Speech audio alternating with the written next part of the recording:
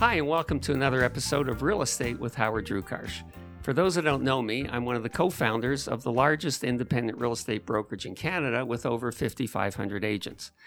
I've also been on the board of directors of the Toronto Regional Real Estate Board, the board of directors of the Real Estate Council of Ontario, the regulator, and I sit on the board of the company I co-founded.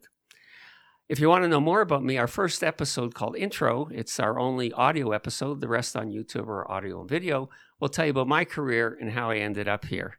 One of the things about my career is over the time that I was active in the company, I had a role which was involved with not only managing broker of record and president at different times, but also recruiting and hiring people. And over the time I was active, I hired over 1,000 agents, both people transferring and new. So that's about me.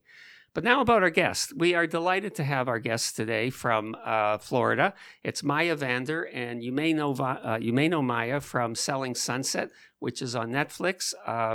It's an incredibly popular show. We're delighted that Maya's here. So Maya, thank you for joining us. And I know how busy you are. We're going to have a short interview, but I hope you'll find it interesting. Thanks for joining us.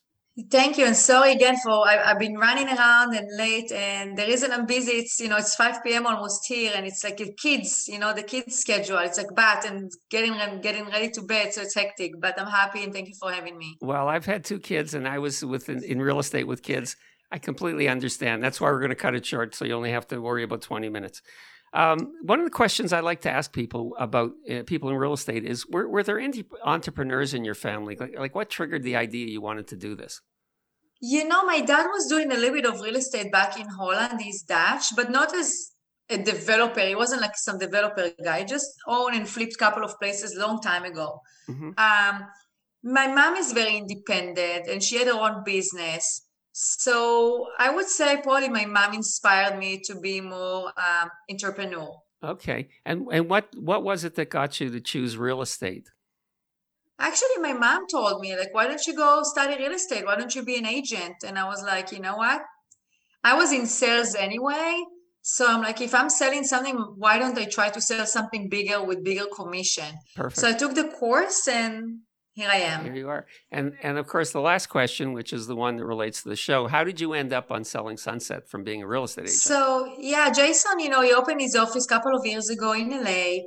He recruited me as an agent. I was the first agent. Oh. Then the other girls joined. And then the producer saw a billboard on Sunset Plaza with all of us, group picture. And he approached Jason. He's like, hey, that's a good looking group of people. Let's do a show. And that's how I ended up in Selling Sunset. Jason, by the way, first declined. He did not want to be on a real estate show, reality show. And then the producers approached him again and again. And long story short, we shot a demo.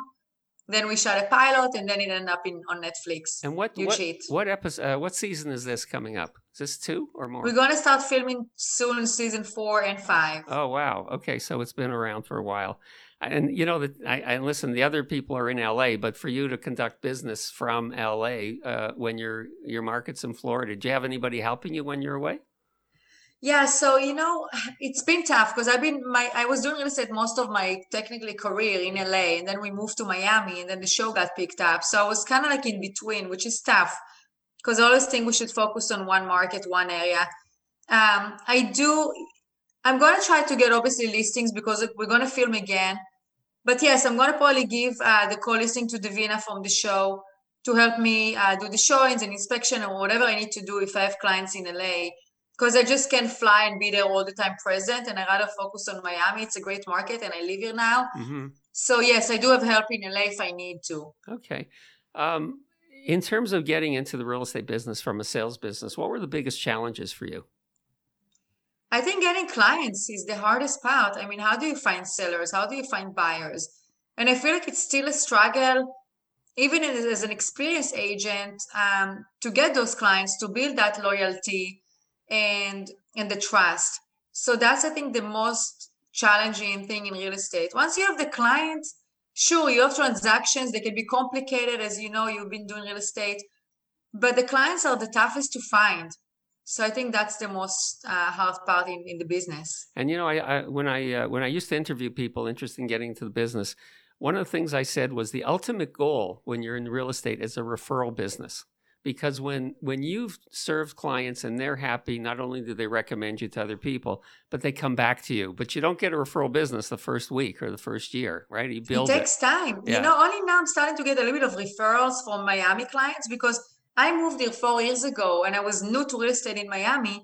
So those clients that I worked with, it takes me time to build my business in Miami. It's basically I'm starting from scratch. Mm-hmm. And then to refer me in LA, people in LA know I'm in Miami, so they're not even going to refer me in LA. So it's kind of like I kind of got screwed a little bit by moving to Miami, but I built a great business here. And to your point, the referral takes time.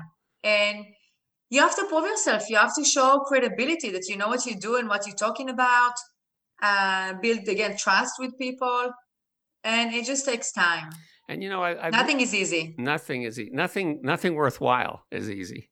I listen to other podcasts, and one of the podcasts I was listening to recently said, when you have a client, you just don't want a happy client. You want a fan. In other words, you want to do what you can so that person is out there saying, Maya was the best agent, helped me work so hard. I know in the bio you sent how you work basically as hard as you need to be successful, days, evenings, whenever. And fortunately, you have a partner who can help you with your kids, so you can balance it a bit. But the real estate business is demanding, without a doubt. Would you agree? 100%. I can tell you every night, instead of just relaxing on the couch and watching TV with my husband, I put the kids to bed at 7 p.m. and I work. I have to do my follow-ups. I have to check the inventory.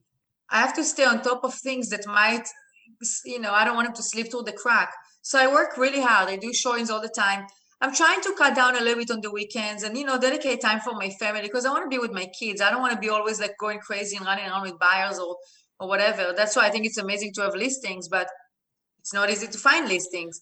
So, real estate is very demanding and clients are expecting you to be responsive right away. And I'm usually very responsive, but here my client just texted me like 3 hours ago and I haven't even texted her back because I was with showings nonstop. So, hopefully clients can understand that I'm also a mother and I have also my family. Yeah. But I always let my clients know that they can reach out to me at any time, whether if it's Friday at 10 p.m.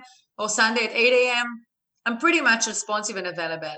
And that's the way you grow your business. I mean, I've been on Clubhouse and rooms where people are talking about a work-life balance. If you're in real estate, there's no work-life balance.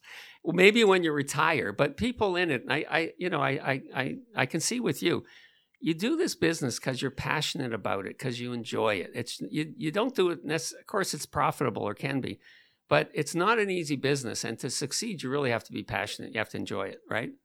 Yeah, and I love real estate. Sure, I love the commission check. I think it pays really well once it's consistent.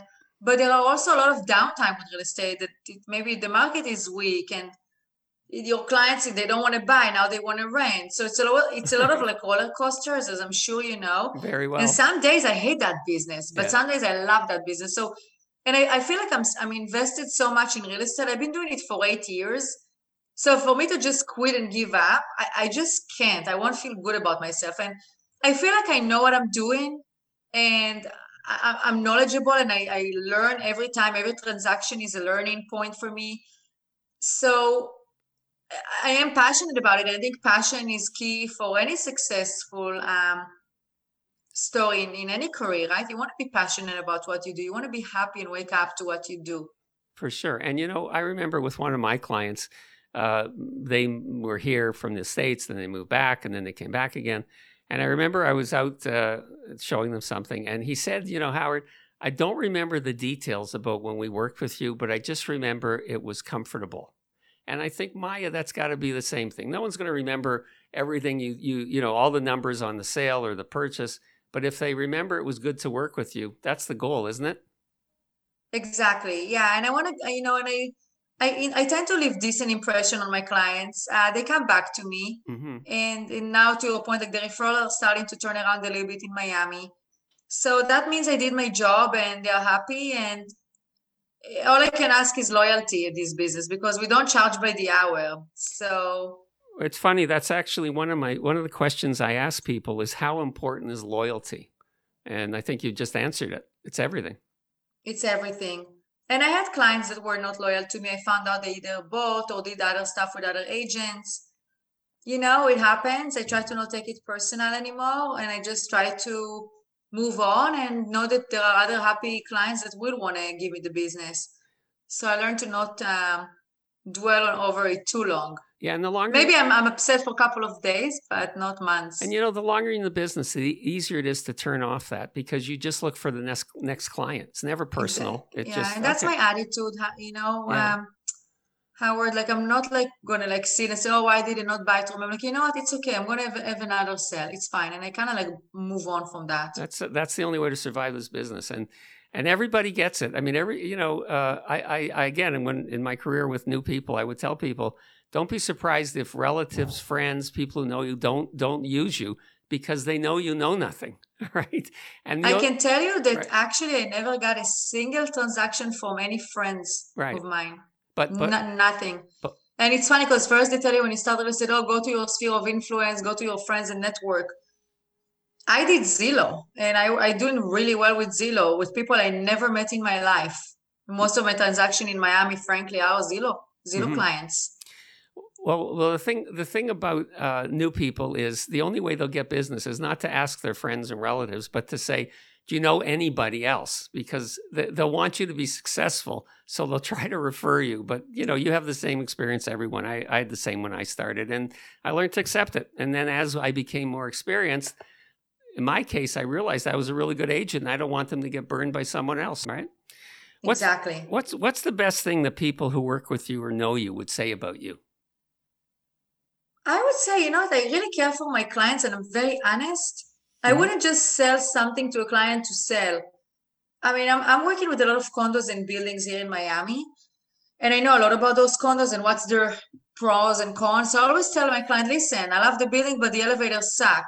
The pool, that building is terrible because you can do short term and you're going to have like bad crowds. So I'm very honest with my clients. I'm like, this unit, it's a great building, but you're not going to get views. So I think honesty, like I'm very honest, and I'm not trying to be too pushy for a sale. Actually, I'm working with a client from Canada right now, and I looked for property for him. And one unit was one house was beautiful, but the street was really kind of like sketchy. And I told him, look, I love the house. I'm not feeling good about the street. So we didn't even, move forward with the transaction because I just couldn't stand the fact that he's going to close the house from Canada. He never sees the area. And then he comes and he's like, what is this? I want my clients to be happy. And I think they will appreciate the fact that I'm very honest, and I'm not that hungry for the commission. Of course, I'm hungry for money, but not hungry, but I want to make money, but not in every, not, I don't like to bullshit my clients, basically. Right. Well, actually, I'm glad you brought up the word bullshit, because as an agent, and particularly because you're known from the program, what's your bullshit meter? How can you tell if someone's not being honest with you? What do you use to determine that? I always say, don't bullshit the bullshitter. But look, I wouldn't say like I'm genius, but I'm pretty smart. You can tell if people are like trying to bullshit around. I think I have just good sense. And one of the things, listen, for me, for you, for anybody in real estate, I think the greatest skill, the most important skill that is to qualify people. Like you only have so many hours. You want to be with your family. You want to be with your kids. And you don't want to be going out with people who aren't motivated. Either they need to buy, they can afford to buy, or they need to sell. If you don't have qualified clients, the business will drive you nuts. And that was where I focused hard. And in the beginning of my business, I was very nice. I'm like, oh, that's okay. And I took them, out and all that. And sometimes I can tell by the conversation, if they are, if they have a good job. I can tell sometimes with the way they talk. But, I got like, let's say, a client called me the other day. He's like, yeah, I want to tour this property. I'm like, okay, are you qualified? What's your status with financing? And he's like, oh, no, I just want to tour it. So I'm like, listen, it's a very hot market. And if you're qualified and you know what you want and you're ready to pull the trigger, I'm happy to show you around. Otherwise, I'm not a tour guide. And I was like literally saying that. And I was like laughing because I was trying to be nice saying that, but I can't just like take clients out unless I know that they have some potential, or I'm not expecting them to buy tomorrow, but at least if they know, yeah, I can put 20% down, I'm looking to move into 3 to 6 months, then I'll do that. But at least if they have some answers for me, and that's how I try to qualify them. Like, another day, a classic example of a client, we asked him for proof of funds. They didn't want to share. And I told him, listen, in this market, we're working with qualified ready buyers. It's a matter of building trust. I get it that it might be too soon, but we need to have that trust to know that you are qualified to buy. And some of the agents requested to show proof of funds in this market because they don't want to waste their time. So I think it's legitimate to ask your client that in a gentle way and hope that they will share it, or at least, be responsive with their answer. And you kind of like try to listen. If someone never talked to a lender, they will not tell you, oh, yeah, I'm qualified to put 20% down. They have no clue. So it's important to ask the right questions. And it's the same everywhere. It's the same in Toronto. It's the same in Dallas. It's the same in Miami. You're not going to go out with a client if they say, Maya, I can afford $1 million, and they have no reason. That's just they guessed, right, without going to a lender. Yeah. Sorry if you hear my son crying in the background. He wants to get into the office. Okay. Well, we're going to wrap it up in a few minutes. I don't want. And that's the thing. It's like, people that buy, they do in loan, they do in financing. If they buy in a condo, they have HOA fees, they have property taxes. Those costs, they have no clue that they have to calculate to the mortgage payment.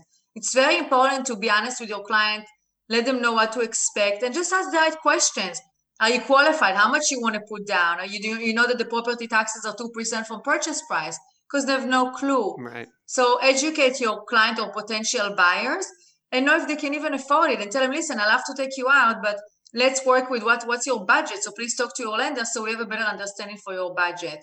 I think it's a very important question, and I wish I would ask all these questions in the beginning of my career instead of wasting time with people, because I wasted a lot of time. Everybody does it the same way. They're so happy to get a client. They're going to run around with anybody, I know. Exactly. Everybody are a buyer, right? Everybody. Everybody likes to look at houses and condos. What about this? What's the price range that you work in your market? I can hear an unhappy. You can hear them? Now the other one is crying. Okay. I told you we'd do a short 20 minutes. We got 3 minutes to go if you can hang on for 3 minutes. Okay. If you guys can bury the crying, then no, I'm good. Listen, my kids, one kid is 30. My kids are way past that. So I'm fine. On the other hand, Adam's got a 2-year-old. So he's right in the middle of it. Yeah, I have a 2-year-old. Terrible twos, he knows. Okay, he knows all about it. What about the price range? If someone's interested in contact you, what's the price range you work in? So here's the thing with Miami. Unfortunately, there are a lot of condos that are 300,000, 400,000. They're lower price point. And I sell those too. I work with someone technically, I'm trying to establish my own group. So I have one that I can refer those clients to her too. But I deal with those transactions occasionally. But I would love to stay obviously $500,000 and up, obviously like to no limit.